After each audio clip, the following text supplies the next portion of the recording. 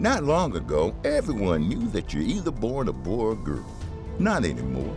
The Biden administration is pushing radical gender experiments on children, changing their names, clothes, identities, and bodies. Joe Biden and his left-wing allies pushed boys to take estrogen to appear more feminine. They push girls to take testosterone so they grow facial hair.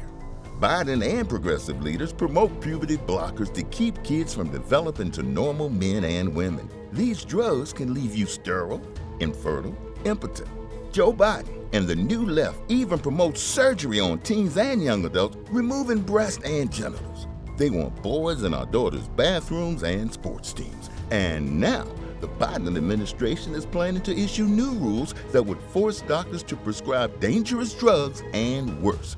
Tell Joe Biden and left-wing leaders across America, hands off our kids. Paid for by America First Legal. At Baker's, no matter where you order free pickup, you get the same great deals as you'd get in store. So you can save when you order during band practice, or at the dog park, or wherever. Start your cart with the Baker's app and save from wherever today. Baker's, fresh for everyone. $35 order minimum. Restrictions may apply. Subject to availability.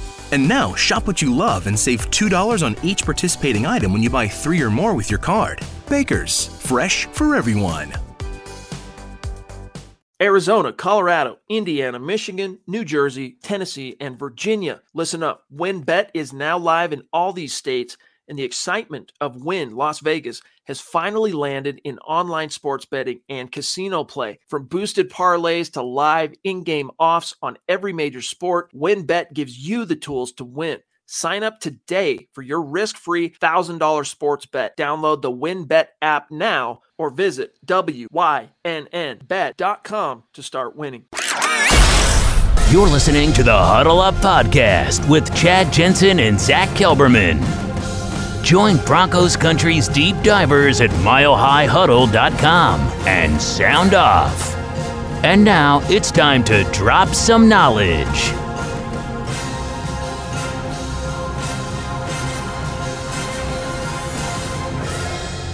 And we're good. So welcome in, everybody. It is the Huddle Up Podcast, presented, as always, by Mile High Huddle, powered by Blue Wire Pods. And I'm your host, Chad Jensen. With me, my fellow football priest, the deputy editor of milehighhuddle.com, Zach Kelberman. Zach, there's a lot to break down. We also have to start taking a look at the Washington football team. But first things first, dude. I mean, flurry of cuts, additions, signings, all that. We'll get to that. First things first, what was your take on the starting quarterback of these Denver Broncos saying publicly, it's not time to panic yet, but it almost is? What the Sam Hill could have possessed Teddy Bridgewater to even countenance such a notion? Well, first of all, Chad, if you're not ready to run through a wall after hearing that, something's wrong with you. I mean, what awe-inspiring, motivating message that is from Teddy Bridgewater. The season's not over yet, but almost, which is pretty much saying here, they lose to Washington on Sunday at home. They lose 5 straight games. Vic Fangio might not even bother to show up on Monday. I mean, the locker room would be in full revolt mode. The players would be checking out. That's basically what the starting quarterback just admitted today publicly. I don't know if that's the message he intended to get across, or he's just being honest and open and refreshingly transparent in an age where nothing is transparent. But again, if another player would have said that, I mean, quarterback or not, I think he'd be getting a lot more scrutiny. For some reason, he has this veil of immunity with whatever comments he makes, however he plays. He's never called out for it. But to really say that, that's how the team is approaching a must-win, season-saving potential game coming up against the Washington football team, coming off 4 straight losses, 2 straight ass kickings, honestly. I mean, that's the only way to put that. And you're up there saying, well, it's not almost, done, but, we're getting there. It's not over yet. And then he goes, the locker room still has the faith. If you have to reassure that publicly, if you have to even say those words out loud, that means there is lost faith in the locker room. So it was a very questionable press conference from Teddy Bridgewater, and tying into that, a questionable presser from Fangio, who kind of refuted Teddy's own words and him saying he was only 70 to 75% healthy against the Cleveland Browns last Thursday. We'll get into that in a second. but it doesn't seem like one hand knows what the other's doing in Dove Valley, Chad. It seems like Vic Fangio, if it wasn't apparent already, has lost control of the ship. Listen up, Broncos country. TickPick should be your first choice to buy football tickets because they save fans money by never charging any service fees ever. TickPick is the exclusive ticketing partner for the Huddle Up podcast and the Blue Wire Network. Denver Broncos football is finally back, and there's no need to exhaust yourself searching all over the internet to find Broncos tickets anymore because TickPick, that's TickPick, is the original no-fee ticket site and the only one you'll ever need as your go-to for all NFL tickets. TickPick got rid of all those awful service fees that the other ticket sites charge, which lets them guarantee the best prices on all of their NFL tickets. Don't believe it? If you can find better prices for the same seats on another ticket site, TickPick will give you 110% of the difference in the purchase price. That's right, guys. When we were searching for tickets for the MHH meet and greet for Week 3 at home, Broncos versus Jets, TickPick had us locked down. So visit tickpick.com/huddle today and use the promo code HUDDLE to save $10 on your first order of Broncos tickets. Confusion breeds chaos, right? And if it wasn't apparent and evident from the product on the field that we have witnessed, over these last 4 games, I mean, I don't know what else you need to realize that this team is completely, is it afoot? Is it horseback? Does it know up from down? I mean, they don't know what is going on. That's why someone needs to step in and honestly put this animal out of its misery, so to speak. I'm an animal lover, so don't take that the wrong way. It's just a figure of speech, okay? Vic Fangio saying, Zach, that after Teddy did say that, hey, I was probably like, 70, 75%. But, once the adrenaline kicked in, and of course I'm paraphrasing here, I was good to go. Fangio said, look, if he told me he could play, I'm going to trust that he can play. And I thought he looked like he could play. Yeah. The first part of that game, Zach, didn't look so much like he could. Maybe he got himself a little Toradol shot during halftime or something. Maybe. Because he did look significantly better in the second half, but it still was just nothing to write home about. That's faux show. First of all, if I'm Drew Lock, I'm requesting a trade yesterday. The trade deadline's coming up next Tuesday, but that's another signal that he really has no future in Denver, and Vic Fangio and or Pat Shurmur have a real axe to grind against number 3. They would play a quarterback who's 70 to 75% healthy, who's been playing badly during a losing streak, over 100% healthy young quarterback who made it a neck-and-neck competition in training camp for the starting job. So, again, if that wasn't apparent before that, the 2021 Broncos, Fangio and company truly hate Drew Lock on a personal level. It's obvious now. And again, about player safety, Chad, I think John Harbaugh right now somewhere in Baltimore is laughing. Vic Fangio calls him out after a brutal curb stomping, but he's playing a starting quarterback, coming off a concussion and then dealing with 2 lower leg injuries, 70 to 75% healthy on a short week. I mean, that's hypocritical, it's incompetent, and it's fireable, to be honest. I mean, look, I'm not Freud over here, all right? But it feels like to me that Fangio, just from his pressers this week, is shook. All right, he's the cracks are starting to come through the veneer. You can see it, you can hear it. It is palpable. This is right after, pardon me, Teddy had said, 70, 75%. Here's his actual direct quote, Zach. Fangio, I think he was a little higher than that, but I'm not doubting his word. How are you going to tell him? Right. I thought he looked fine out there. I didn't think he was 100%. He's our quarterback. And when your quarterback can go, you go with him unless he can't go. He never said he couldn't go, and I'm confident in taking his word on that. So, Zach, part of this is if Teddy Bridgewater knows how it works in the league. And oftentimes you give a backup just a sliver, right? Just a window. You don't know if you're ever going to get that job back. And so, Peyton Manning, for example, who never, ever had to ever worry about losing a job to a backup, was notorious for never relinquishing first-team reps in practice and training camp unless he was getting like a veteran rest day or something. And B, the dude played through a lot of injuries, hence the requirement for the 4 neck surgeries that ended up, costing him his 2011 season and landed him in Denver. Johnny says, if we're a top 10 pick this year, do you think we trade up and reach for a quarterback? Doesn't seem like too good of a QB class. I mean, look, I listen to the draft experts. I listen to guys like Nick Kendall and Eric Trickle and even Scott Kennedy. They don't love the 2022 class. And there's an article that we can go through later on tonight, break down the 6 names on it, that Eric Trickle said, look, here's the 6 guys that are going to factor in to the first round conversation come 2022. So 6 top options for the Broncos.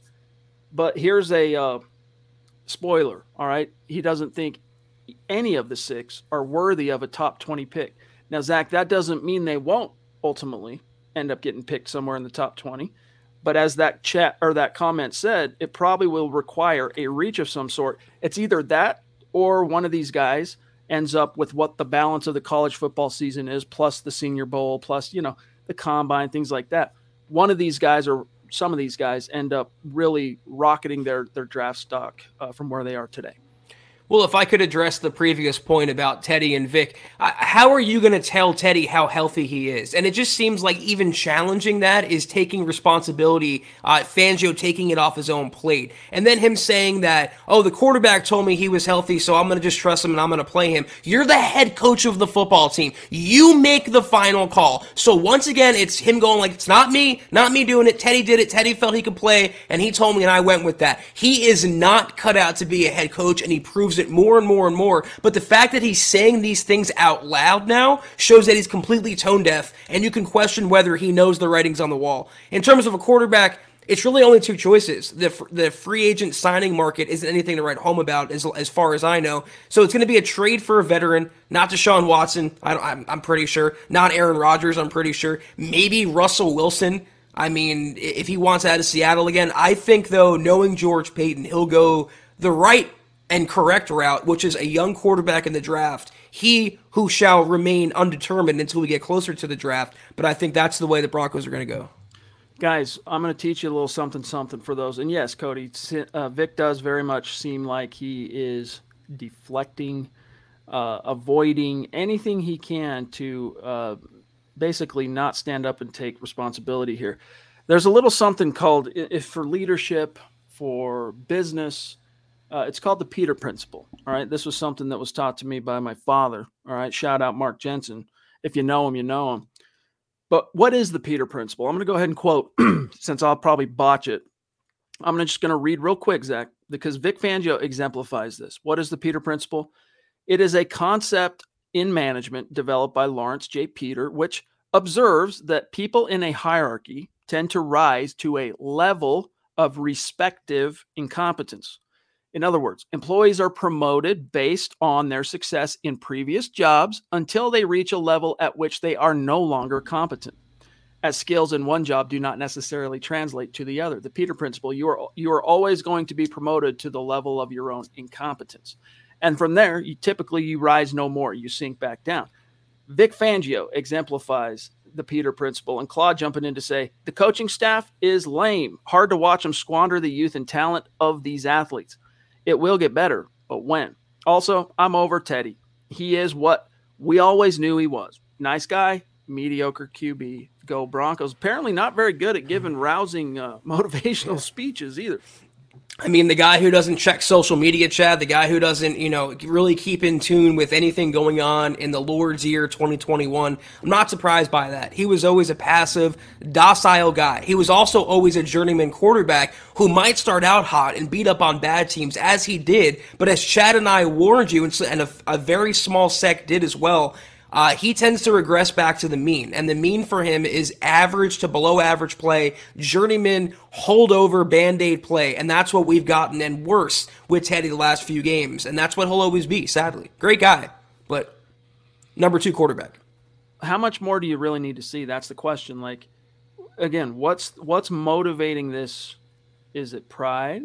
Is it hold on for dear life, never say never? I mean, because that's the John Elway mindset is, never say die. Like I don't quit until I no longer have the option. Like you have to remove the option from me before I'm going to quit competing for that objective. And you have to respect that to a point. But for these Denver Broncos, it's not like you have Jeff Driscoll, Zach, sitting on the sideline. It's Drew Lock. And I get it. There's people right now that heard me say that roll their eyes and go, what are you talking about? Like Drew Lock's any better than Jeff Driscoll? Give me a break, dude. And here's the thing. We keep talking about this. It's not as if Drew Lock, after a lackluster year 2, didn't show his coaches, and they told him, you got to get better, dude. That wasn't good enough. And so he went out and he did get better. He sought out additional help, coaching, tutelage, Peyton Manning, you name it, and he got better. I want to see that, Zach, and then we'll grab Josh. But is it fair to say, though, that he got better despite the hamperment of Pat Shurmur? I mean, now Pat, with 2 different starting quarterbacks in Denver 2 separate years, he's showing to be the same awful play caller who lives in the past. So I think it's a credit to Teddy for what he did early on at 3-0, and also Drew for the leap that he took, because he made that leap despite being held back by someone like Pat Shurmur. I mean, I think more people are awake to that issue now in Denver. Josh Hoyle, hey man, really appreciate everything you've done for Mile High Huddle. Recently in particular, you've really come on strong. It's been great getting to know you a little bit in the chat. And thank you for the support. He says, why don't we have anyone calling Teddy out for these comments? He's a team captain. Watching him play, he looks like he doesn't care and has no fire in him. Drew should have been named the starter by name or come in the last game. Before we completely crucify Teddy Bridgewater, Zach, let me actually read the full quote, okay? The full transcript of what he said. Let me just find it real quick. All right, here's what he said. Do you believe, Teddy, that the locker room is still connected? And how do you balance a sense of urgency without pressing, right? That word that media likes to use a lot, pressing. Quote, here's Teddy. It's definitely a locker room that's still together. You can sense there's no panic. I said this to the guys yesterday. I'm like, man, we've got to have a sense of urgency. It's not time to panic, but it almost is, because this thing can go in the wrong direction fast. I think we have that sense of urgency, and we have to go out there with the right mindset. It starts, then he goes on to think about practice and all that. But in defense of Teddy Bridgewater, all right, I think in his mind, I don't want to speak for him. I can't speak for him, but this is me interpreting his intention. And I get it, Zach, road to hell paved with good intentions, right? But in his mind, he's trying to convey to the media, hey, look, I've been trying to tell my guys, don't panic. It's not time to panic yet. But it could be soon if you don't turn the ship around. Like, we have to come together now, or else it's going to be time to hit. So, like, it can be in a very forgiving way. Zach, you can give him the benefit of the doubt, but it's still very poor choice of words at the podium amidst a 4-game losing streak. I'm going to just assume that Teddy had good intentions and it was worded incorrectly. And, we know all about that, chat. Sometimes we try to make a point on here and it doesn't come out the right way, and you watch it back and you kind of cringe. But first he said, no panic at all. And then he said, we have to have urgency or else we'll need to panic. And then he goes, it's almost time to panic. So really, which one is it at? I mean, I think it's a lie, an outright lie, to say there's no panic in the 3-4 Broncos locker room. Losers of 4 straight games, and all 4 pretty bad losses. I think it's closer to honesty for him to say, it's the season's on the brink here, guys. It's almost time to hit the panic button. It's almost time to question whether the locker room is going to remain cohesive and together. Again, I think he had the right intentions, but I think the first part of that statement was an outright falsehood. Zach, back to some content here. Let's grab Travis's message first, though. He says, evening, Priest and Broncos country. I'm just ready for our Broncos to turn things around, hoping next year we get a young quarterback and start over. On that topic, Zach, you and I have kind of counseled everybody to kind of have patience and not jump the gun on completely dismissing 2022's NFL draft class as far as quarterbacks. How are you feeling about that? And I can pull up Eric's article here. In fact, I'm going to while you remark here. About next year's draft class? Yeah, I mean, they're not as lauded, or praised as the 2021 this year's class was, but like Chad and I have been saying, there's always going to be some guy who's going to pop later on in the pre-draft process, whether it's the combine or a pre-draft workout or later in the college football season. There are options out there, but a lot will depend on who's going to be molding this quarterback, who's going to be developing this quarterback, who's going to be at the controls of the Broncos. If Vic Fangio and Pat Shurmur obviously doesn't inspire much confidence, even though we think they're going to be gone, but someone like Kellen Moore, Brian Daboll, Greg Roman, one of those 3 would. I like Malik Willis's talents. I like Matt Corral. Those are I think my top 2 guys in this class. But as I think it's Eric with the article here, he lays out, in detail the finer points of the upcoming class. By the way, guys, Scott did the math. So we're at 13% to get the goal on Facebook with 16% left in the month. So just a little bit of a gap we got to make up, just a hair. We've already overcome a huge deficit. So props to you guys, but a little bit more to push. Swag Nation, what's good, buddy? Appreciate you being with us. Thank you for the super. He says, I don't care how many defensive people they sign, the Broncos, unless they can coach or throw the ball, we will lose until Bridgewater is benched and Vic is fired. That could be true. That could be true. And you know what? I'm going to come back to the whole quarterbacks thing here in a second. The Broncos acquired Stephen Weatherly over the weekend, edge rusher. They acquired Kenny Young, linebacker from the Rams, who I don't think he's too stoked to be in Denver, to be honest with you, after some things I've heard today. And then yesterday, Zach, well, let's just count Monday as well. Between Monday and Tuesday, George Paton cut 6 people, 6 players. Now, half of them were from the practice squad, but it was, I don't know. I couldn't help it. I can go through it for those of you who might have missed the names, but I couldn't help but feel like Paton was sending a message of sorts. And even, I get it, none of these were like huge headliner names, okay? These weren't like stud contributors. These were bubble type guys. But nevertheless, I can't help but think, Zach, that he was sending a message. Well, I mean, I kind of caught some flack on Twitter. I praised George Paton the day before he made these moves by saying, when you sign Avery Williamson off the street, when you sign John Brown off the street, when you acquire a young starting inside linebacker for a 2024 6th-round draft pick, George Paton's not the problem in Denver. And everyone was saying, well, what did Williamson do? He's no longer around. And people try to, freezing cold take me and say, well, John Brown's gone, so how'd that work out? They were still signed. That fact doesn't change. It's George Paton's job to buy the groceries. It's not his job to cook the meal. So it's not Paton's fault that Pat Shurmur made no do with David Moore, John Brown, and KJ Hamler before that. It's not his fault that Vic Fangio made no do with Avery Williamson. So it was sending a message, but you have to also make roster room for the players you need right now. Obviously, Alberto is a young piece coming back. They had to get Jerry Jeudy. They needed a linebacker like Jonas Griffith. But it's not only so much George Paton can do, and I don't think he's responsible at all for what's going on in Denver. Kind of as a quick aside. Here is the listed names. So first of all, it started on Monday because they had to make room for the acquisition of Weatherly, and so they cut Curtis Robinson. All right. Then on Tuesday, the Broncos waived from the active roster Demaria Crockett. Is that how you say it? I always Demaria. Thank you, man. Demaria. I got to remember Demarius, and that'll get it right. Demaria Crockett, running back, linebacker. Curtis Robinson, I mentioned. Netani Muti was put on the CV reserve list, so sounds like he's either been exposed to the bug or might have tested positive for the bug, so he'll be back. And then from the practice squad, the Broncos released John Brown, guard center Javon Patterson, cornerback Savion Smith. As well, good news, as Zach mentioned, the Broncos opened the 21-day practice window for inside linebacker Jonas Griffith. Now, he's a guy that was kind of new to the team. Over the summer, they acquired him. I can't remember if he was a waiver claim or a trade. I'm trying to remember. Either way, he's got some upside as a linebacker, but he got hurt early in the season.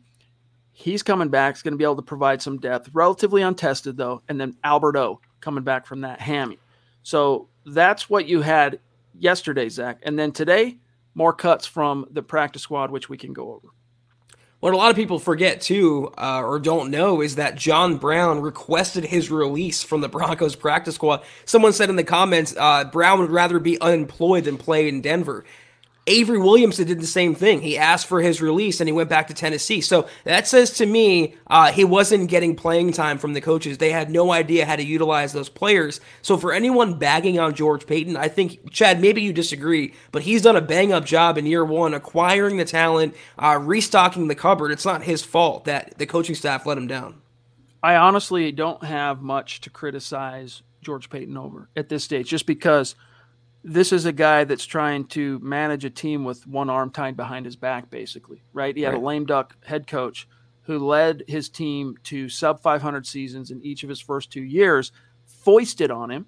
And then in that situation, it's like, hey, do the best you can, try and make some lemonade here and hope for the best. Hope that this is one of those, miraculous Hollywood turnaround, remember the Titans situations where, a coach revives his career on the brink of ruin, but it just didn't shake out that way. Vic Fangio went 0-2, went sub 500 in his first 2 years for a reason. There's some there. And the Broncos, are paying the price for it. And what I think, if I could criticize George Paton for anything, it's at what point, how much longer are you going to allow Vic Fangio to make these tone-deaf, completely ridiculous decisions in terms of who's playing, who's not, in the face of stacking consecutive losses? Like, when are you going to step in and say, look, Teddy, sit down. Let's go see what Drew. We can't get any worse. Like, we need some kind of a spark, and we've got this young kid who we've developed, who we've paid the price for, who we went through the trial and error learning curve and all that stuff, showed us some signs.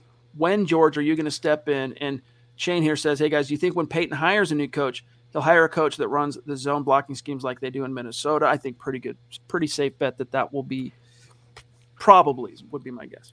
And the thing about the Broncos and George Paton stepping in, it's one thing for Fangio to have the run of the asylum, so to speak, but now that your starting quarterback is up there on the podium and saying the season's on the brink, the season's almost over, the locker room is kind of being held together with duct tape and gum right now, that puts pressure on George Paton. He doesn't want to come off submissive or passive or beta in any way. He can't be subservient to his head coach and his quarterback, the quarterback that he traded for, and the quarterback that's letting the team down and contributing, not the sole factor, but contributing to the Broncos' losing streaks. That's why I'm saying if they lose to Washington, Paton should and will step in. K Shoguki TV. Hey, welcome. Thank you for that super chat. He wants the Broncos to hire Kellen Moore. Me too. And operate a 4-3 defense. Why the 4-3? I'm curious. You think that's what the personnel they have now would be best suited toward? I'd be curious to let us know. But yeah, he's up there. That's Zach's number one. For me, it's the number two. Naj Altaf, what's good, dude? Naj, if you ever need a shot of life, if you ever get out of bed in the morning and you're just kind of slow and you got a little sleep inertia, as they call it, just text Naj and have him give you a call real quick, and you will wake right up, all right? You'll be chipper. You'll be happy-go-lucky, ready to attack the day. He says, I believe Teddy has been one of the players who has consistently played hard. He's made bad plays, yes, but he played on one leg in Cleveland. That's on Fangio, not liking or trusting Locke. No more talk, just play to potential. Yeah, and here's the thing. I would agree with that. I don't think, as far as like Teddy, how hard has he played? Like how much, has he given in this effort? And like we said, Zach, when we were at the meet and greet game, all right, week 3 Jets, Broncos rolled over them pretty handily. And I spent a lot of time kicking it there next to Kayaka and some, what are their names? I'm so sorry, I'm forgetting your names that were also next to us. Either way, great members of our community. I'll get the name. Hold on. I'm not going to leave you hanging like that. But I kept an eye, Zach, on Teddy in between series, like body language, what he was doing as he came off the field, things like that. And, in that moment, the dude was clearly the rooster in charge. Like he was the guy running-ish, okay? Like he was the guy everyone was looking to. It's like that old saying, if mama ain't happy, ain't nobody happy. Well, if Teddy ain't happy, ain't nobody happy, that type of thing. And I don't doubt that he's given his all, Naj. I think he has. It's just that his all ain't good enough. That's a problem. Exactly. Yeah, I was doing the same thing at the Jets game. I was watching him closely. When Melvin Gordon scored, he went over there, and it was very businesslike, but you can tell that he was the leader, and he was proud, and Melvin Gordon was making him proud, Chad.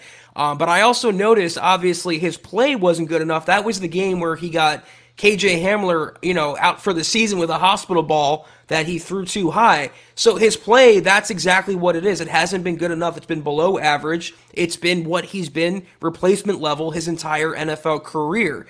I don't fault this season solely on Teddy Bridgewater, like I didn't fault last year solely on Drew Lock. The coaching is a much bigger problem, though Teddy's physical limitations don't do him any good either. But for him to play through that game, I gave him credit, Chad, in the Gut Reaction podcast. Obviously hobbled. He was making chicken salad out of chicken, you-know-what, getting out of sacks, climbing up in the pocket. He's been doing that the entire season. He's been saving the Broncos' OL's bacon a lot.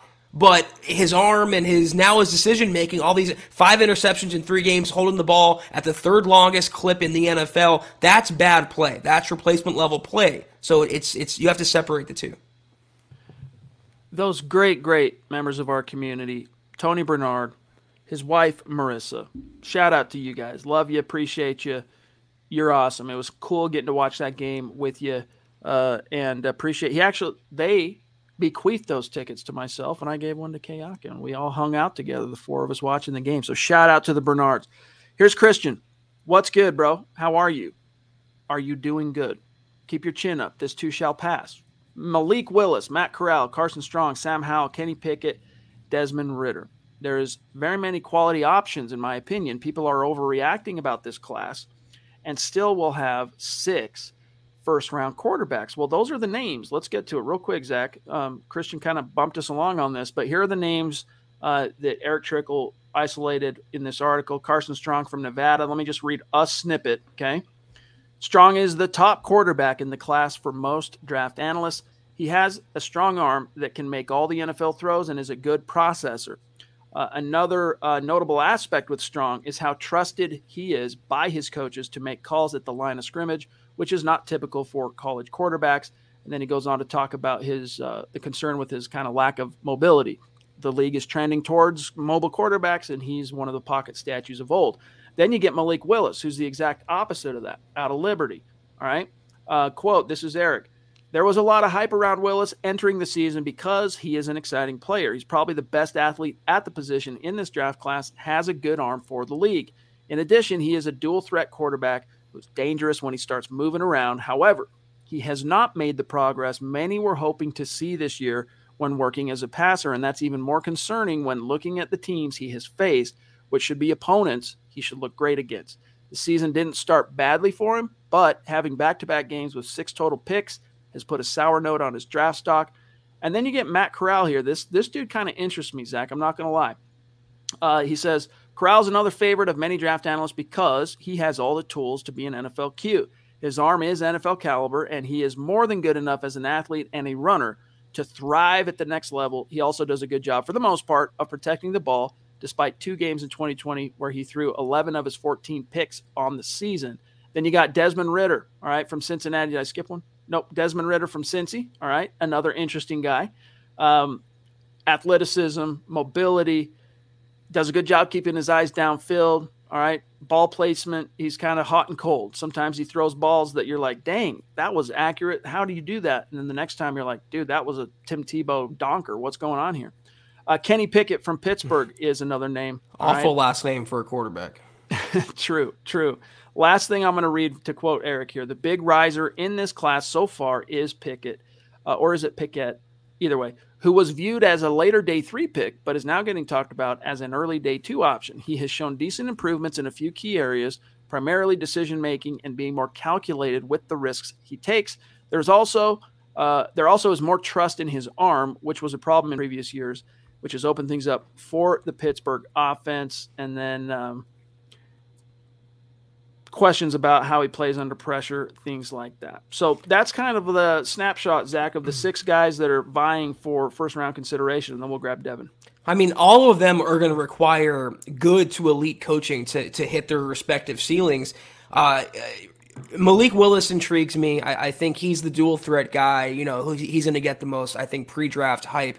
Matt Corral kind of reminds me of Chad Kelly, maybe a little higher floor than Chad Kelly, but he's the safer pick of the bunch, I believe. So I would be happy with Willis. Ridder, only if they get like a Kellen Moore or Greg Roman. They're never going to win with a Ridder if they pair him with a defensive mind like a Dan Quinn or Jonathan Gannon. So for my money right now, I know it's early, it's the 27th of October. A lot can and will change before April, but Malik Willis or Matt Corral for me, 1 and 2. I forgot. He also has Sam Howell listed. the last one. And Sam Howell was viewed as like bona fide first rounder, but after losing a bunch of his weapons at NC, including, of course, Pookie, he has struggled to be that tide that raises all ships. Devin Taylor, what's good, buddy? He says, we can all see the problems on the field. Has there been any movement on the ownership front? No. Not long ago, everyone knew that you're either born a boy or girl. Not anymore. The Biden administration is pushing radical gender experiments on children, changing their names, clothes, identities, and bodies. Joe Biden and his left-wing allies push boys to take estrogen to appear more feminine. They push girls to take testosterone so they grow facial hair. Biden and progressive leaders promote puberty blockers to keep kids from developing to normal men and women. These drugs can leave you sterile, infertile, impotent. Joe Biden and the new left even promote surgery on teens and young adults, removing breast and genitals. They want boys in our daughters' bathrooms and sports teams. And now, the Biden administration is planning to issue new rules that would force doctors to prescribe dangerous drugs and worse. Tell Joe Biden and left-wing leaders across America, hands off our kids. Paid for by America First Legal. Ram Power Days is going on now with our most powerful lineup of trucks ever. Hurry in and don't just feel the power, own it. And right now, get 0% APR financing plus $3,000 total bonus cash allowance on 2022 Ram 1500 Bighorn Crew Cab models equipped with a gas-powered V6 engine. Don't miss this great offer. Visit ram.com to find your local Ram dealer today. Financing for all qualified buyers through Chrysler Capital. Not all buyers will qualify. Residency restrictions apply. Take retail delivery by 10/31/22. Not to my knowledge. No development there, Zach. Yeah, let's just hope Joe Ellis's emails don't leak between now and next year. You never know what you're going to find, right? Howie frickin' Day. Got the new Vaughn jersey. All right. Finally, dude. Finally. He says, looks dope. Thanks, Mile High Huddle. Y'all be killing it. All right, dude. Send us a pic, right? Either DM us on Facebook, DM the Mile High Huddle Facebook page, or shoot us an email, milehighhuddle@gmail.com. Let's see that bad boy. All right? Because you got the salute to service one is what you picked, right? So let's see how that bad boy looks. Congrats. Well, Chad, about the ownership thing, it came out a few days ago. We didn't touch on it, that Bezos reportedly, according to Peter King, is not interested in buying the Broncos. So for now, we can rule him out, which is probably a good thing. But it's not, it's good context. I guess that's a better answer than what I gave him. But there's no new development on, is the team getting sold? Is there going to be a Bolin that ends up, winning this Game of Thrones? We'll see. Michaela, the Duchess, when she weighs in, it is always from the top rope. Macho Man Randy Savage, boom, she makes an impact. This is how she rolls. It was no different at the meet and greet. When she came in, it was like a bomb of excitement exploded. Oh, Michaela's here? Everyone wanted to talk to Michaela. Everyone wanted to get pictures with Michaela. She was the superstar. She is a superstar. She's saying we need a teacher as a coach, in my opinion. Keep on getting busts. After a while, you must blame the coaches. No?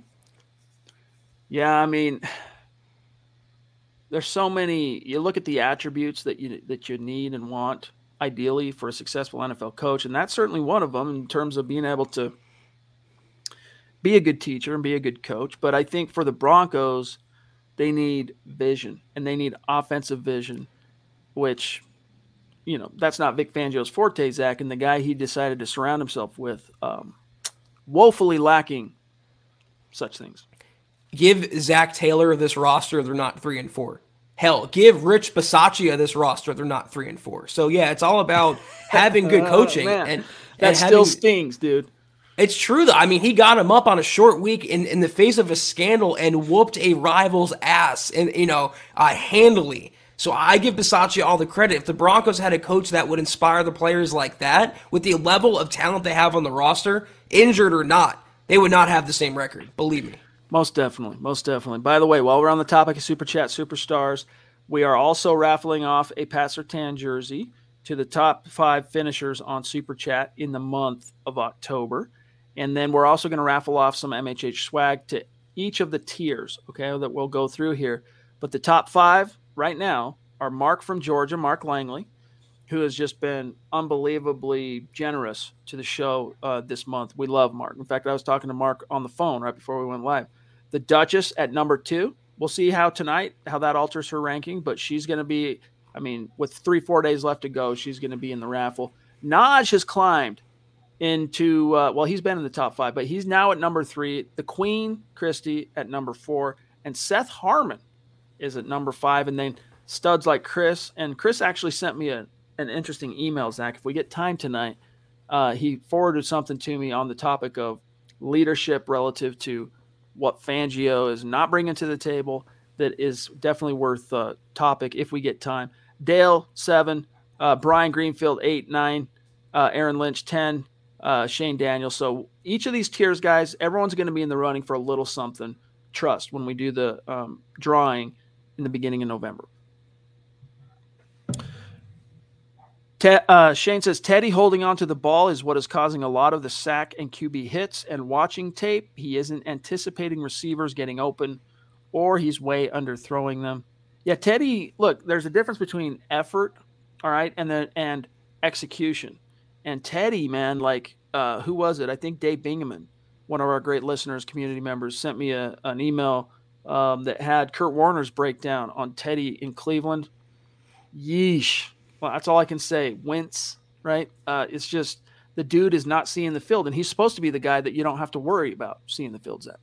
Well, I'll give you credit, Chad, because you said he hasn't been the same since the concussion, and I think you're onto something with that. Also, you have to wonder if Teddy is now, getting happy feet because of the OL keep breaking down every single week. Is he seeing ghosts a la Sam Darnold in the pocket and bailing before he has to? So I think that's what's causing a dip in his play. Also, after the Broncos 3-0 start, when Pat Shurmur pulled out of his bag the tiny bit that he can pull, NFL teams adjusted. The quality of competition got better, and the secret was quickly out on the Broncos offense, and teams are now playing the Broncos differently. And when you pair that with, again, the coaching and the play calling, it's just all downhill for a mediocre talent, great guy, mediocre talent like Teddy Bridgewater.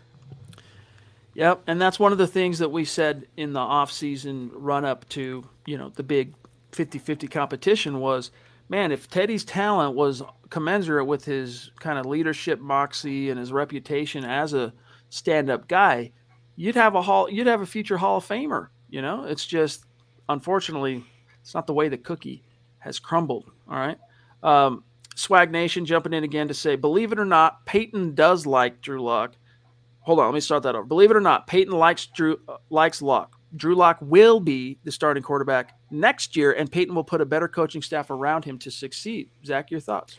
Takes two to tango. I mean, I don't think Lock is invested anymore with the Broncos, nor really should he be. I mean, he gave it all he could this offseason to get better, and he did get better, and he, in a lot of ways, beat out Teddy over the summer and showed a lot of things he could do that Teddy can't, and he still didn't get it, and they just refused to play him at all costs. So I think Drew sees the writing on the wall. He's a young quarterback. He probably wants to be with a contending team, at least with better coaching. So I'm furthest of that opinion. I'm still a big Lock fan, but I think he is not the Broncos starting quarterback now or of the future. They made that decision the day they named Teddy the starter. That's why it was such a facepalmer, because in so doing, and I know you can always go back on it, but if you're willing to move on from him now, then you're willing to move on. That means you're at that point where he's no longer the factor into the future. He's just not that guy.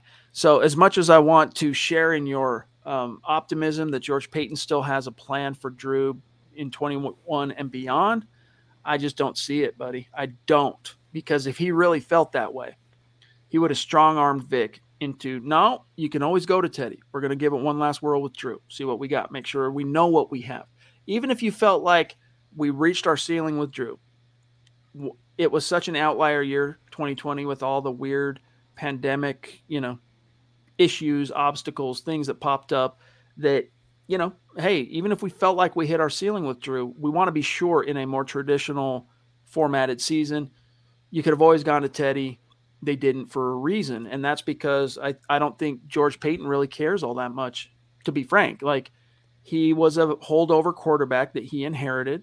And even though he has said things, Zach, like, yeah, he's a guy that, has all the tools. You look for guys like that. He probably believes that, but there's a difference between a guy, a GM saying he's a guy that has all the tools, and a GM that speaks through his actions, which is, yeah, he's a guy that has, I say in the offseason, there's a guy that has all the tools. And then guess what? My guy that I said has all the tools, he's starting week 1. If those things aren't unified, then, put on your glasses or, get your crystal ball and try and interpret and read between the lines. I wanted to say earlier that Peyton came in having no investment to Drew Lock. He didn't draft him. I mean, he didn't invest that capital in a quarterback like Drew Lock. That was an Elway pick. And what the Broncos have done to Drew Lock is they David Carr'd him. Not physically by battering him, but emotionally, psychologically, mentally, they broke Drew Lock. And it's up to the next coaching staff on his next team to fix that or salvage that if they even can. All right, here is one from Doug Raquel. What's up, bro? Appreciate you. He said, why did we get rid of the speedy wide receiver that we just acquired? 3 words. Coaching.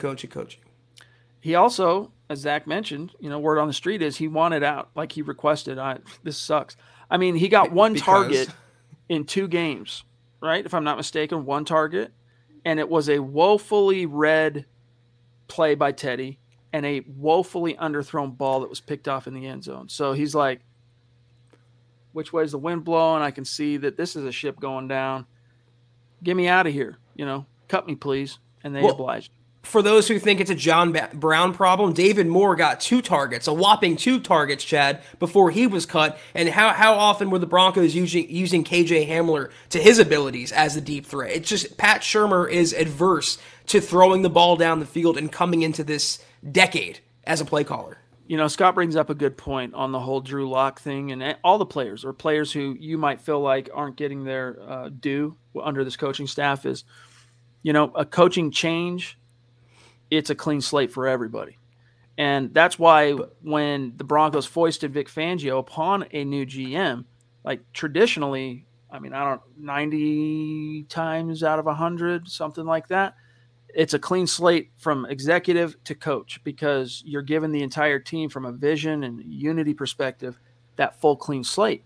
You got the clean slate with George, but you didn't with the coach. And so you're seeing the same old issues and the same old peccadillos rearing their ugly heads. Well, technically that's true, yeah, but so the Broncos are going to they foisted Vic Fangio on George Payton, and they're going to foist Drew Lock on the next head coach. The next head coach is going to want his own quarterback, especially if that next head coach is a Kellen Moore or, Greg Roman, Brian Daboll. Drew Lock is done in Denver. I'm sorry. I'll put money on that. He's played his last snap. True. Matthew, he says, and thank you for all your support, bro. He says, what do you think of Lincoln Riley paired with Ritter? Zach, Is there any reasonable expectation that the Broncos, first of all, that Lincoln Riley, would want to come to the NFL and if in so doing go to the Broncos, B, that George Payton would be interested in bringing Lincoln Riley to Denver? How the Jaguars dealing with Urban Meyer, because that's what I feel like Lincoln Riley would be in the NFL. Some coaches are just cut out to be at the college level, and I think Lincoln Riley is one of them. Maybe as an OC, I can see him getting some play because that's his level of expertise, that side of the ball. As a head coach, no. Give me someone that has their bona fides in the NFL, preferably a younger guy. There's so many candidates out there, Chad. We named a few, but there's realistically 5 or 6 that are going to be in the hiring cycle. And the Broncos, if they're smart, they would emerge with one of them. Let's grab Andrew, and then Jeff has been waiting patiently on a super. I'll grab him next, too. Andrew Baker, what's good, bro? I hope you're doing well. He says, stepping in late again, been busy. But, hey, we might have a chance to beat the Chiefs, which I know we all want, regardless of a playoff chance. Yes, indeed, brother. But, don't count those chickens before they've hatched. Chad, did you see or anyone see the video? It was of Pat Mahomes and his wife Brittany and his brother Jackson. They were making a TikTok video, and Jackson and Brittany are dancing and kind of acting obnoxious, and Pat Mahomes is sitting there face down, not making a movement, not making, he was silent completely like he hated his life. That man is struggling right now, and he's either going to rebound from that or he's going to just, fall deeper into the sunken place.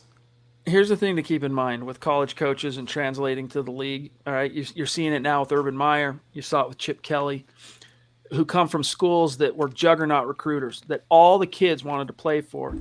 It's tough for those college coaches to translate to the league when those coaches are used to stepping onto the field and basically out-talenting every opponent. Like you can't even sniff the Oregon Ducks if you're San Jose State or whatever. They get trucked, right? And so then you come to the NFL where parity is the name of the game. And yeah, there's the basement dwellers and then there's the playoff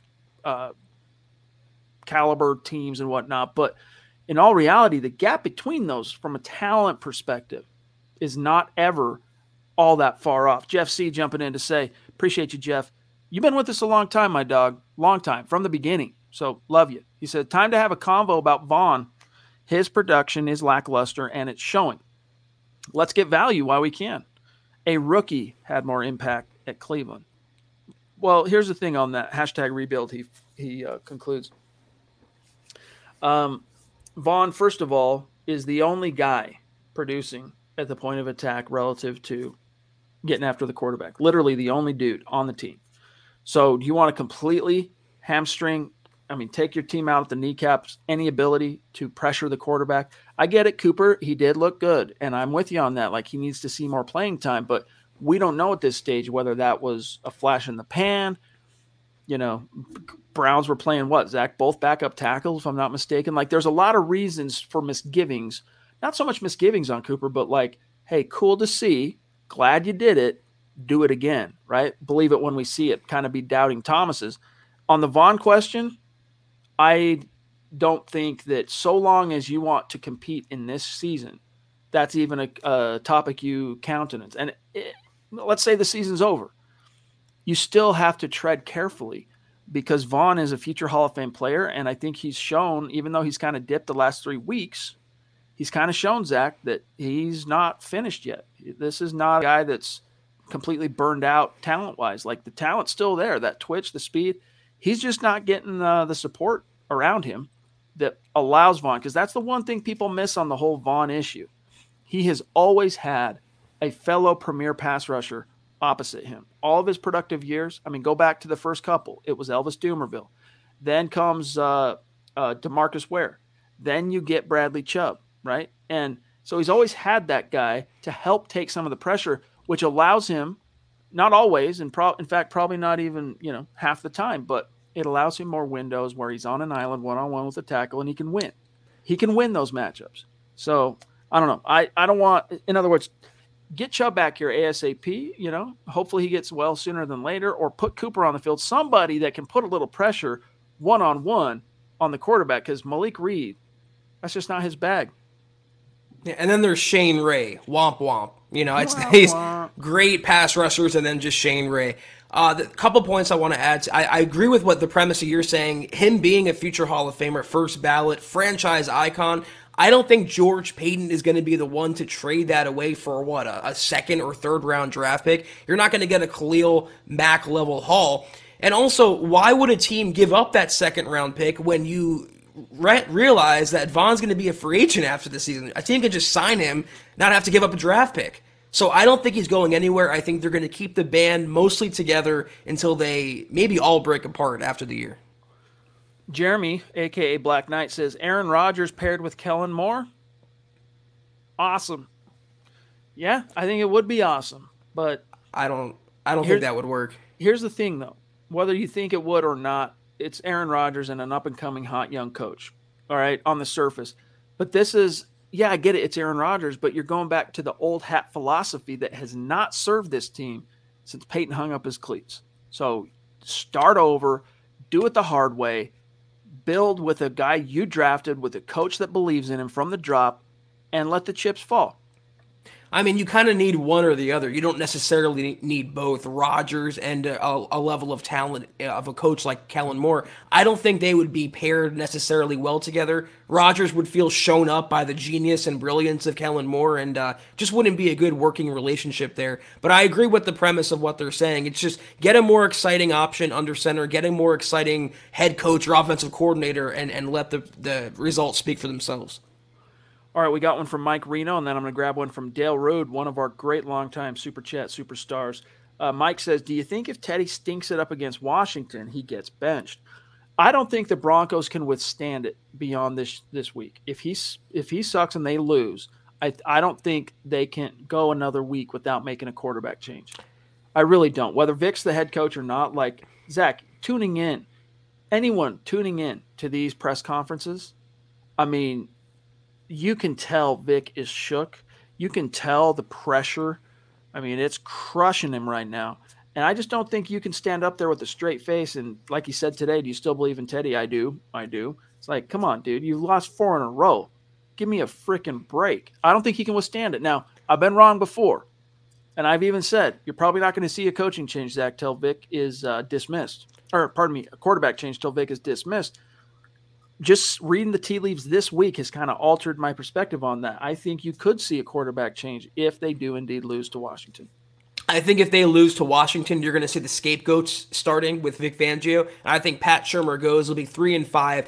The season's definitely on the brink. They're on life support in terms of being at that record. 5 straight losses, Chad, after starting 3-0. So if Pat Shurmur goes, let's say Mike Shula gets promoted, I think hand in hand, that's the perfect time to make a quarterback switch, and that's where Drew Lock would come in. So it's definitely possible. All right, Dale, what's going on, my friend? The man single-handedly responsible for my kids' inability to do their homework because he provided a PS5. I paid for that PS5, but Dale was, Johnny on the spot. Heard me talking about it around Christmas time. DM'd me. He's like, hey, dude, I got my eyes on 2. I'm getting one. You want me to buy them both and you buy the other one for me? I'm like, dude, thank you. So always going to have a special place in my heart, Dale. He says, Peyton gave the coaches what they asked for with the agreement being make the playoffs. He's a man of his word and isn't going to go against the coaching staff until we're out of the playoffs. What are your thoughts, Zach? I mean, if they go 3-5, they lose to Washington, a team that they really should beat at home, coming off a 10-day break. I don't know how Peyton doesn't step in and at least put pressure on Fangio to fire someone. Pick one. Tom McMahon, Pat Shurmur. Make a change. Bench Teddy Bridgewater. Bench a player. I mean, let's get something going here. And I think it's going to take care of itself. I don't think he's going to fire Vic Fangio if they lose this game, but I do think Fangio would fire Pat Shurmur, and then at that point, you would keep scapegoating until you do get to Vic Fangio. But the premise of what Dale is saying is correct, too. Peyton has shown he wants to play the long game, Chad. He wants to be patient and have a lot to lose. Honestly, he's honeymoon secure. Yeah, so I think after the season is when you're going to see the bulk of the coaching moves. All right, let me see here. We got one from Naj that I'm just going to read because the chat jumped him. So let me read this here. Naj, love you, bro. He says, I'm seeing a lot of negativity towards Teddy. I get it, but he's on pace for 30 touchdowns and 12 picks. Before the season, I think we all thought that out of the QB equals playoffs. I put all this on the coaches, and the buck stops with the head coach. All right, let's go ahead and I know what you mean by he's on pace for. Okay, it's easy to do that. Like take his total stats divided by the games played, and then multiply that by 17. Right. Well, let me tell you what his stats have been the last 4 games, all right, in the losing streak, because he started the season hot, right? 4 touchdowns, 0 picks. Well, he's continued throwing touchdowns amid the losing streak, Zach. He's thrown 3, 6, 8 over these 4 games. But then he's just in the last 2 games, he was responsible for 5 giveaways. And then he also had an interception in Pittsburgh. So that's 6 giveaways in the last 3 games. It's not sustainable. So if you were to say, hey, he's on, take those last 3 games and then divide that and multiply it by what the balance. That gives you a better bead on the trajectory Teddy's season is actually heading toward. Well, as always, context matters. Some of these touchdowns come in garbage time, which kind of skew the projections there. If a quarterback throws 20 touchdowns, but the Broncos win 10 games, I'll take that rather than him throwing 30 touchdowns and the Broncos win 7 games. It's all in the context, and if you watch the games, you see it's not all on the coaching. It's not 100% on the coaching. It's mostly on the coaching. I would say 90%, but that other 10%, Teddy Bridgewater's in there as well. His play has not been good enough since the 3-0 start, point blank. Let's try and get to, we only have a few minutes left. Scott, let's throw up as many of our Facebook supporter stars comments as we possibly can because Facebook is going off the chain. All right. Andrew Lampy with another huge night. Matthew right behind him. Josh Hoyle, Michael Ronquillo, Howie frickin' Day, Shane Daniels, Mike Reno, Doug Raquel, Lawrence Rivera. I mean, these are the names we've all come to know and love. Travis Tarbox, Andrew Baker, Claude Riley, Johnny Martin, a newer name. Welcome. Appreciate you. And Ed Keating. Love you guys. Thanks for everything. We'll do, before we get out of here, remind me too, we'll see how much of that 13% gap we may have closed as well. Lawrence, you the man, bro. He says, not going to lie, the one good thing out of this is loving the cheaper ticket opportunity, more family friendly than it was when Manning was around. Yeah, I mean, if you're looking for silver linings, that's a solid one. Sad. Here's one. Did we get this? No. Shane says, we did get this, Scott? Okay. Anticipation, Teddy holding on to the ball too long, etc., etc. Third highest rate in the NFL. Bear with me one sec, guys. Here's okay, we did get Doug there. Did we get this one? All right, on the topic of the next quarterback, right, the draft. Howie says, I don't know about y'all, but I'd rather take the guys with better decisions and is a good passer first and foremost. Big body, durable, being a pocket passer that can get the ball out soon. Good if he is even a little bit athletic. What do y'all think? Yeah, I'm not one of these that's 100% like, needs to be Lamar Jackson to even be considered, or Patrick Mahomes for that matter. But I think you need to find somebody that can kind of live in both worlds a little bit.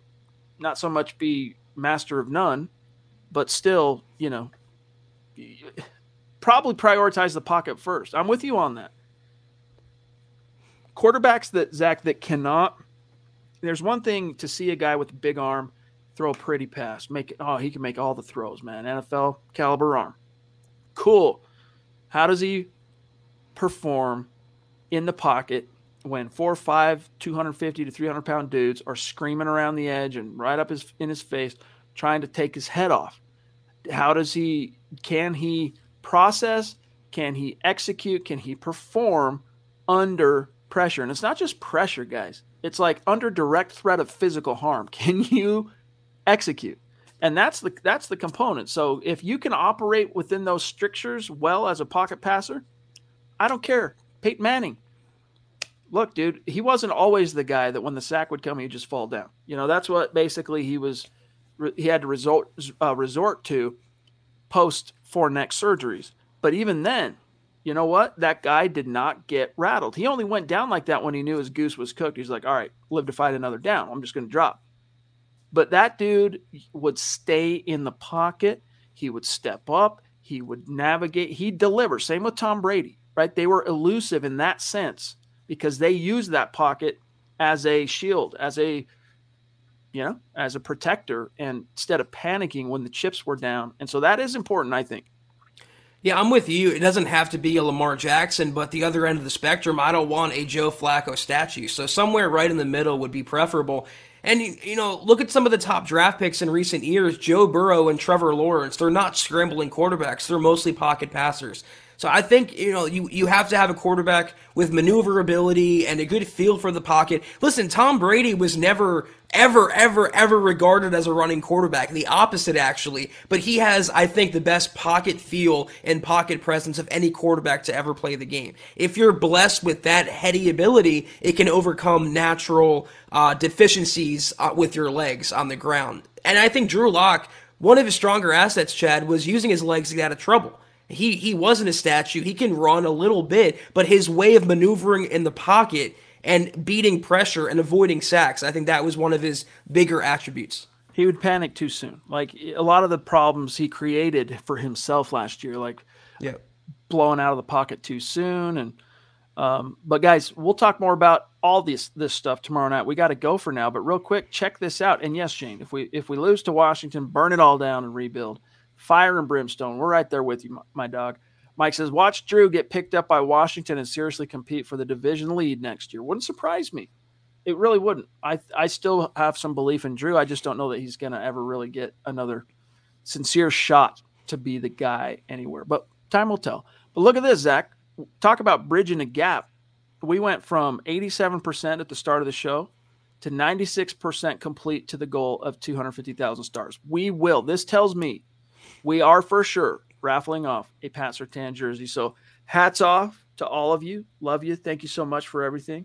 With that, Zach, sign us off. Go through the rundown, my dog. Yes, sir. Appreciate you guys tuning in with us tonight. We're back tomorrow night, 6 o'clock Mountain, 8 o'clock Eastern. But until that time, be sure to follow the pod on Twitter at HuddleUpPod. You can follow the main account on Twitter for all your Broncos news, analysis, rumors, film breakdowns, and so much more at Mile High Huddle. You can follow Chad on Twitter at Chad and Jensen. You can follow myself at Kelberman NFL. Go to HuddleUpPod.com right now and get your swag on. Get yourself a Football Priest hat, Football Priest shirt, coaching shirt. Anything you fancy is in that store at HuddleUpPod.com.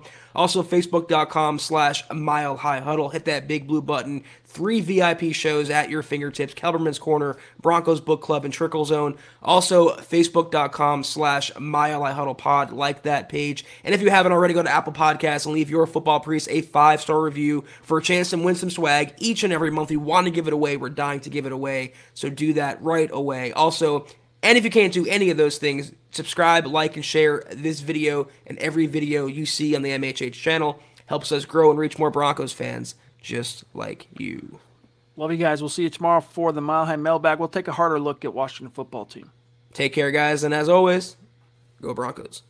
You've been listening to the Huddle Up Podcast. Join Broncos Country's deep divers at milehighhuddle.com to keep the conversation going.